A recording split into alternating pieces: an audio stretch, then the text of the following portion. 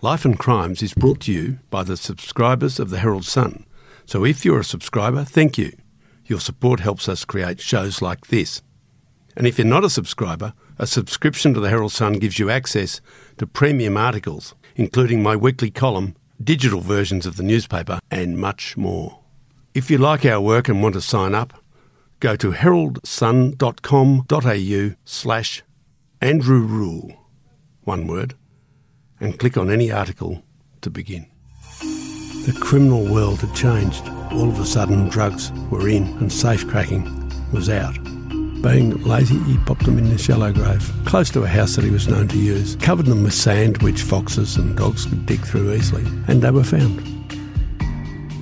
This week, we embark on a multi-part series, the Mr Asia case, which is the story of Australia's first international drug baron, Terry Clark, alias Terry Sinclair, and the murder of his longtime partner in crime, Martin Johnston, in England in late 1979. Before the Ice Age was the heroin age. In the 1970s, drugs took over from the old-time safecrackers and armed robbers.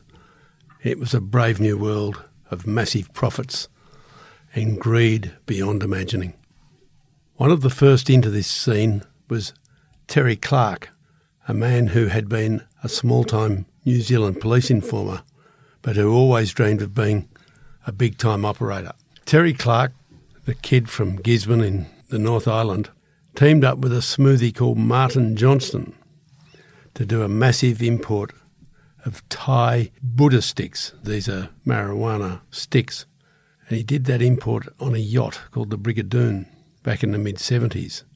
And that importation made Johnson and Clark about $1 million each, and that bankrolled their importation of heroin into Australia, which was worth perhaps $100 million on the streets. Suddenly, Clark was big time. In 1976, he was arrested in New Zealand for allegedly importing heroin in cigarette cartons from Fiji. But he jumped bail and he went to Sydney. There was very little problem getting to Sydney in those days. There was no need for passports, and he had a string of false identities, and he was able to live his life in Sydney and other places in Australia without the New Zealand authorities catching up with him. And that worked out pretty well for him for a while. But he never gave up his dream of becoming a bigger, badder, better gangster. And so what he would do was he imported helpers from New Zealand because he trusted other Kiwis, or he thought he trusted other Kiwis. In fact, he didn't really trust them much. And he got other people in to do his dirty work so it would separate him from handling the actual heroin. Clark, alias Terry Sinclair, alias several other names, called his gang the Organisation, which is a fairly pretentious name. He saw himself as some sort of CEO, as some sort of corporate mover and shaker. But in fact, he was just another crook. But the seeds of his own destruction lay in his own greed, his ruthlessness, and his ego. Which brings us to the story of the death of two of Clark's employees, a married couple called Douglas and Isabel Wilson. Okay, it's now 1978. We're at Rye on the Mornington Peninsula, outside Melbourne, where the bay joins the ocean. There's a little dog called Mitzi. Mitzi is a bitzer. Little dog, loves chasing rabbits and kangaroos around the scrub at Rye, which then was a fairly undeveloped place. Mitzi's owner was a retired meat inspector called Dennis Brown, who would go down to Rye on weekends to his little fibro shack in Danny Street, Rye. Dennis and his wife and Mitzi had a shack at Lot 55 in Danny Street. At Lot 57 and Lot 59 were undeveloped. They were discovered in tea tree. And of course, man and dog would go walking through the scrub, chasing rabbits and having a look around. In fact, Dennis kept some beehives there. And they were always poking about on weekends, having a look. And on one occasion in 1978, Dennis notices that underneath a tea tree in Lot 59, someone has dug a long, narrow hole. And they've covered it up with tea tree branches. And he thought, that's funny. And every time he walked past with his dog, on other occasions, other weekends, he would just have a look and notice that the hole was still there and still covered up with tea tree branches. And this goes on for a while, and in April 1979, many months later, he notices that the hole has been deepened and covered up again with some fresh tea tree. This is curiouser and curiouser. The following month, on the 18th of May, a Friday, Dennis Brown has come down from Melbourne, as he often does on Fridays, and he's gone for a walk, as he usually does, with Mitzi the dog. And Mitzi runs over to where the hole had been and starts scratching at the sand. And Dennis walks over and he notices that, in fact, the hole has been filled in. Now, when there was a hole there, Dennis, who had worked in the meatworks all his working life and was a street-smart sort of fellow, he noticed that it was long and narrow and that it looked a little too much like a grave. Now that it was filled in, he wondered what had been buried there. And he called Mitzi over to his Kingswood car, and they hopped in the car and he drove straight to the local police and told them what he'd found. And a little while later the police came down with a long, thin metal rod and they jammed it into the ground and they smelt something very bad. Then the homicide squad came. Dennis didn't hang around. He didn't want to see what was buried there. What was buried there were two bodies, one on top of the other, and it was the earthly remains of Douglas Wilson and his wife Isabel. Now, Douglas and Isabel came out of Auckland. Douglas, unlike most petty crooks at that time, was a private schoolboy. He'd gone to Auckland Grammar, the sort of school where a Russell Crowe or his cousin Martin Crowe might have gone.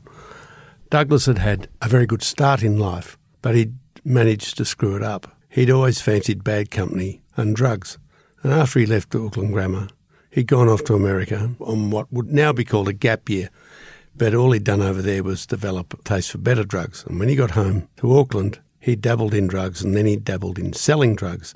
And in fact, when he made acquaintance in the mid-70s, early to mid-70s, with Terry Clark and others, Martin Johnson and other reptiles, he became their middleman for selling marijuana, Thai Buddha sticks, to basically the private schoolboys of Auckland.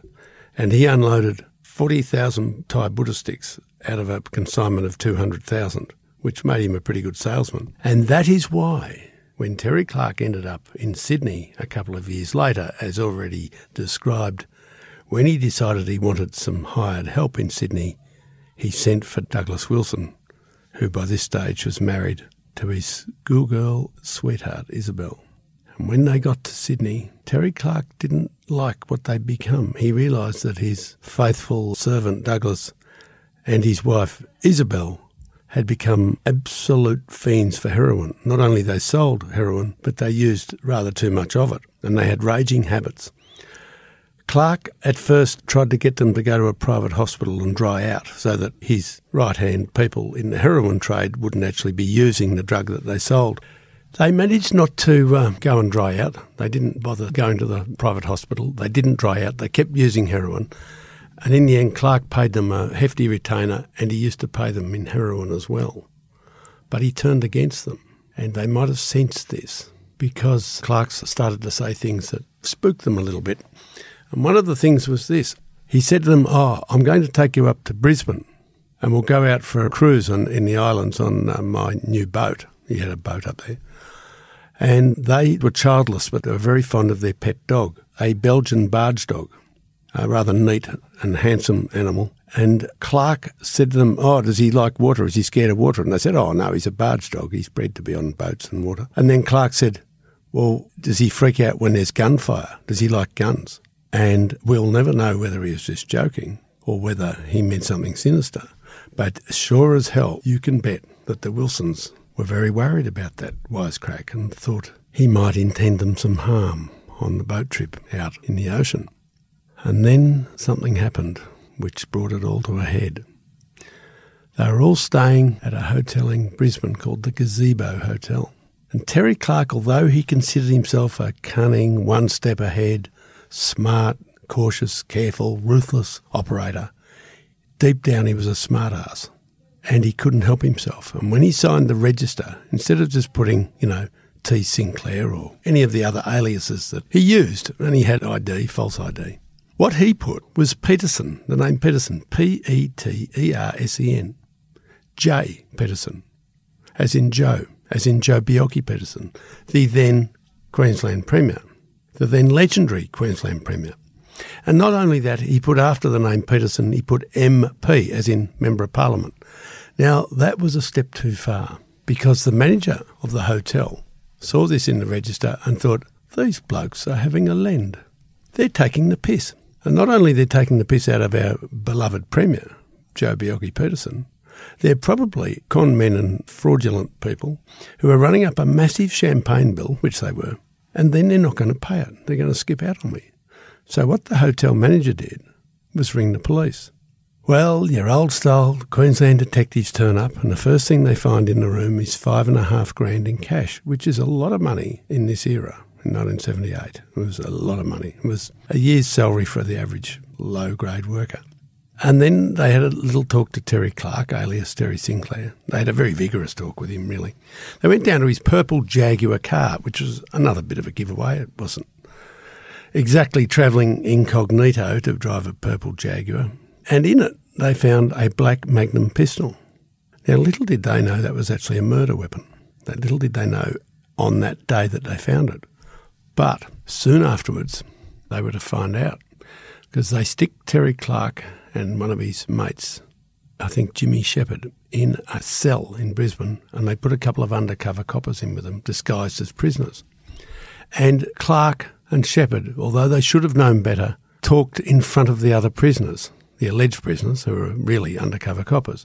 And they made references to drug deals, they made references to all sorts of things that were incriminating. And while this is going on, other detectives have brought in the Wilsons.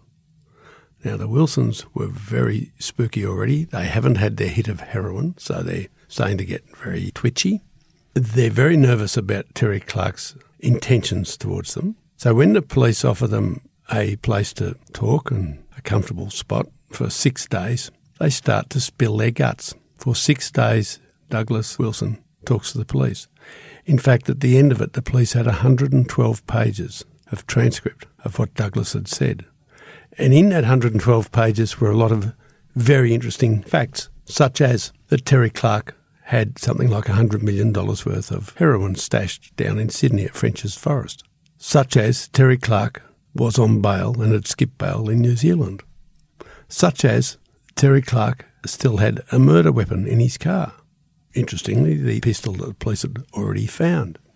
Such as, rumour had it in the organisation that Terry Clark had actually murdered one of his other henchmen, a bloke called Pommy Lewis.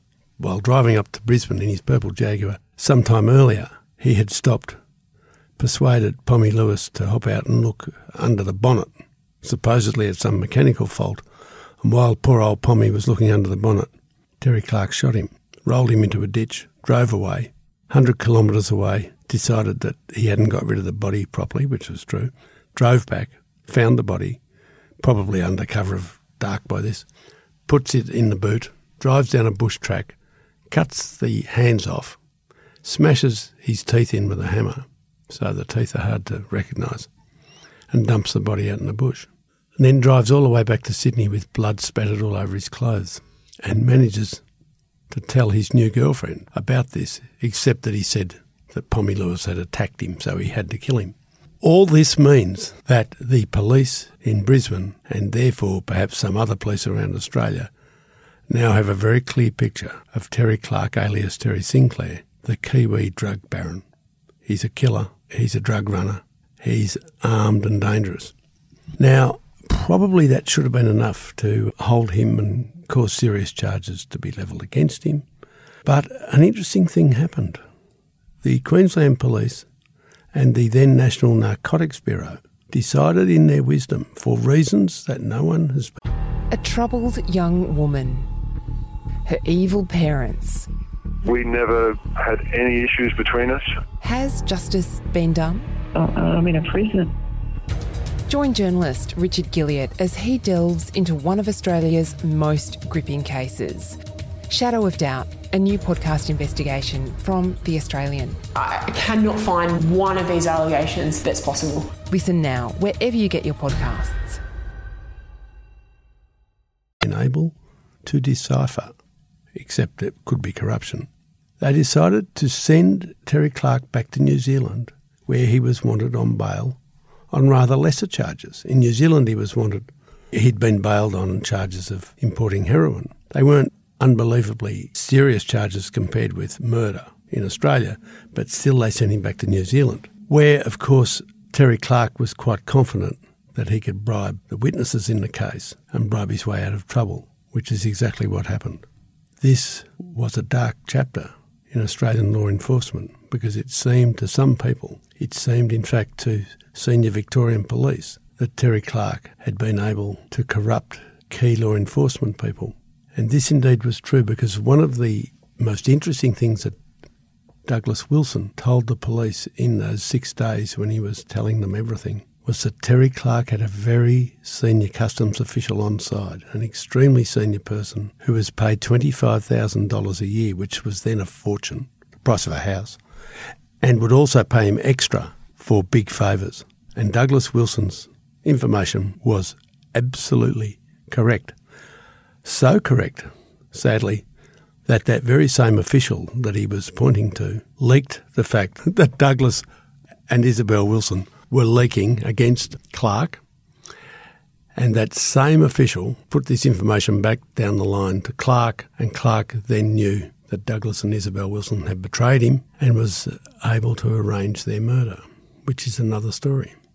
So, Terry Clark, alias Sinclair, has been told by his senior customs source that Douglas and Isabel Wilson have lagged on him, and he knows that they have to go. He forms a view that he must murder them to get rid of them, and also as a lesson to anyone else in his organisation that they must not talk.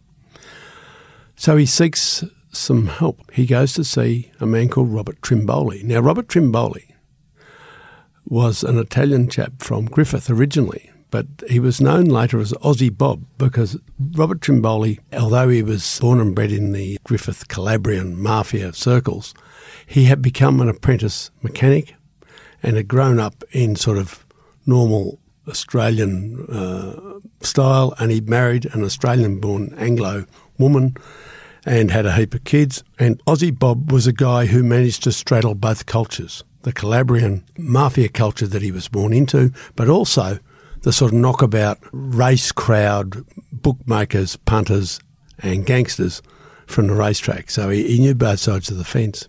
And he was very good at forming new friendships with all sorts of people at the racetrack and elsewhere. So he would know lawyers and police and all sorts of useful people. Terry Clark had run against a mutual friend. I think Clark's offsider Jimmy Shepherd used to punt and all that. So he knew Trimboli. Everybody knew each other either personally or by reputation in the underworld and so on. And they all knew a bit about laundering money, and of course money gets laundered at racetracks and casinos, so they would all rub shoulders at some point. So Clark seeks out Trimboli and says, I need to get rid of these two, Douglas and Isabel Wilson. And Trimboli says, I think I might be able to help you there. Bloke I know did a job for me a couple of years ago. Well, he was referring to the very cold-blooded killing of the aspiring politician from Griffith, Donald Mackay. And so Trimboli says, I'll talk to the man that did the job for me in Griffith. And he seeks an audience with Jim Baisley, known as the Iceman and many other names, who is an old-time punter and docker, a very ruthless killer. A bit of a loner, used to live with his ever-loving wife Lillian, and they would breed dogs. I think they bred poodles. Regular listeners of the podcast will remember that we talked about Jimmy Baisley a couple of episodes ago. But Baisley was a stone killer. He was quite happy to kill anybody for money. And he had killed Mackay in Griffith back in 1977. And this time he agreed to kill the Wilsons. And he was given a clear message which came from Clark via Trimboli. He said, I want you to kill these two. And before you shoot them, I want you to tell them this is for talking to the police. So they would suffer completely and understand why it was happening. And the message also was, we want you to kill their dog, because if their dog is not shot, no one who knows them is going to believe they've left the country, because the cover story is they've left the country. If you don't kill the dog, everyone will know that something bad's happened because they would never leave the dog. So I want you to shoot them, shoot the dog, and take their car to the airport at Melbourne and leave it in the long-term car park, because that way it'll look as if they've skipped out of Australia on a false identity. and that'll cover it up for a long time. Well, Bazley grudgingly agrees. He's quite happy to shoot the Wilsons, not a problem. He'd do that, before breakfast. What he doesn't want to do is kill their dog, and he actually agrees to kill their dog, but he questions it. He says, why would you kill their dog? Why would you off the dog? The dog can't talk. And it was explained to him why, and he said, oh, all right. Anyway, when push comes to shove, yes, he shot the Wilsons, but he didn't shoot their dog. And the Wilsons died on a Saturday. And on the Monday, their dog is found wandering the northern suburbs of Melbourne, out around Coburg, and was handed in to local council and eventually was identified. And that was proof, probably, that they'd come to a sticky end because they would never willingly leave the dog. But despite that, had Bazley buried them properly or dropped them out to sea or something, probably that crime might never have been discovered. But because he was lazy, like nearly all crooks, and buried them in a shallow grave down at Rye, only a few blocks away from a house that he regularly stayed in on his holidays with his ever-loving, dog-loving wife, he probably would have got away with it. But being lazy, he popped them in this shallow grave, close to a house that he was known to use, covered them with sand, which foxes and dogs could dig through easily, and they were found. And that is the story of how Jim Bazley was arrested and charged with the murders of the Wilsons. So who was Terry Clark? Well, his past was investigated by the late Richard Hall, who wrote an extremely good book about Clark called Greed. Hall painted a picture of a small-town loner, a skinny kid with a chip on his shoulder, but without the physical or mental gifts to put him above the rest of the herd. There was nothing about him that marked him as special, except one thing. He was determined that he was going to be number one, that he was going to stand out from the others. He did have an ego. But instead of working at legitimate things to achieve his ambition, he always wanted to do it the wrong way. Now, Terry Clark came from respectable beginnings. His father, Leo Clark, was the son of a farming family. He lived in the provincial city of Gisborne in the North Island, the easternmost city in the world. Leo, good old Leo, as they call him around Gisborne, worked at the local abattoir's freezing works. And then later, when his kids were a little bit older, he bought a pie cart that sold pies, fast food, that sort of thing, and made more money, and he bought a better house and did a little bit better. And later on, he started a driving school. So Leo was a hard-working, decent citizen who worked hard and went from being a wage earner to running his own small business. And along the way, achieved quite a reputation as a good community man. He was in the local surf lifesaving club and rugby clubs and all those sort of things. So everybody thought he was a good guy. And indeed, Terry's brother Paddy was a hard-working and fairly gifted student who ended up one of the professions. But Terry was always trouble. At school, Terry affected the sort of rocker haircuts. He used to roll his own cigarettes. He used to hang around the dances and get up to no good. Back in an era when people didn't carry knives, he carried a knife. He got into trouble here and there with the police. And as soon as he possibly could, he moved to Auckland, to the big city. And in the early 60s, there he was, a teenager in Auckland, working as a welder's assistant, marrying the first of his many wives and getting into trouble with the police. He started out, breaking into cars. He soon was doing burglaries. And by the time 1970 came around, he was doing safe jobs, blowing up safes and things like that. In 1971, he gets caught in the city of Napier blowing a safe, and he gets put away in prison on a 5-year sentence. In fact, he got out after about 3.5 years in 1974. And when he got out, even after that relatively short term away, the criminal world had changed. All of a sudden, drugs were in and safe cracking was out. And Terry Clark was one of the first to see the potential of the drug trade. And that's how he got his start, in the mid-70s in Auckland, New Zealand. It was in this time, when Clark had got out of jail in the mid-70s, that he met Martin Johnston. Now, Martin Johnston was a different kettle of fish. He was a private school educated guy. He was quite a fashion plate. He dressed well. He was a bit dashing. He was extroverted. He was friendly and relatively charming. He wasn't good at planning things.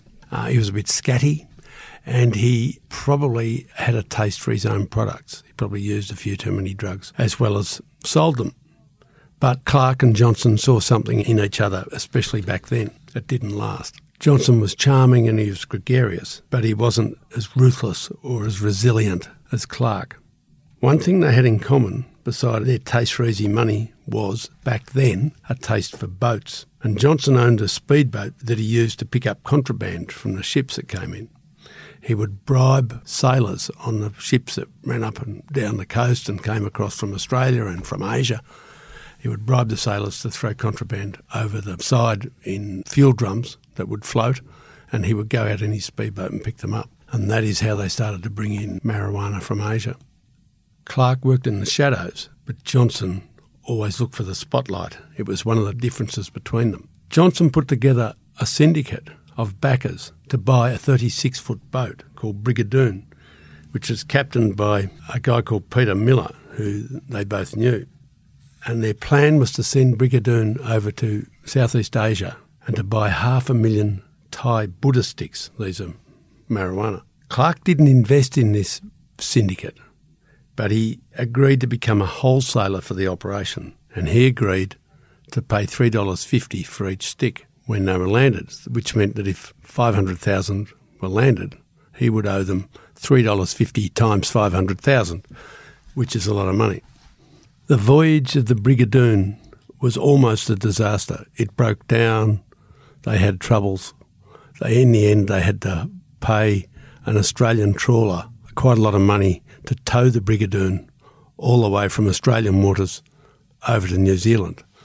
And by this stage, of course, the authorities have twigged there's something going on and were supposedly keeping an eye on the progress, the very slow progress of the Brigadoon. But in fact, when Brigadoon got to New Zealand, it was running so late that the surveillance had broken down, that the police were no longer looking out for it because it was running so far behind schedule, which was just one of those lucky things, or unlucky things. Even then, the syndicate's speedboat broke down and they had to bring in their cargo of 36 bags of Thai Buddha sticks by rowing boat, which they managed to do. Clark took delivery of 458,000 sticks. Johnson cleared about $1 million plus the yacht that he owned. Eventually, Clark cleared about $1 million too, retailing the sticks at $7 each. He's paid $3.50.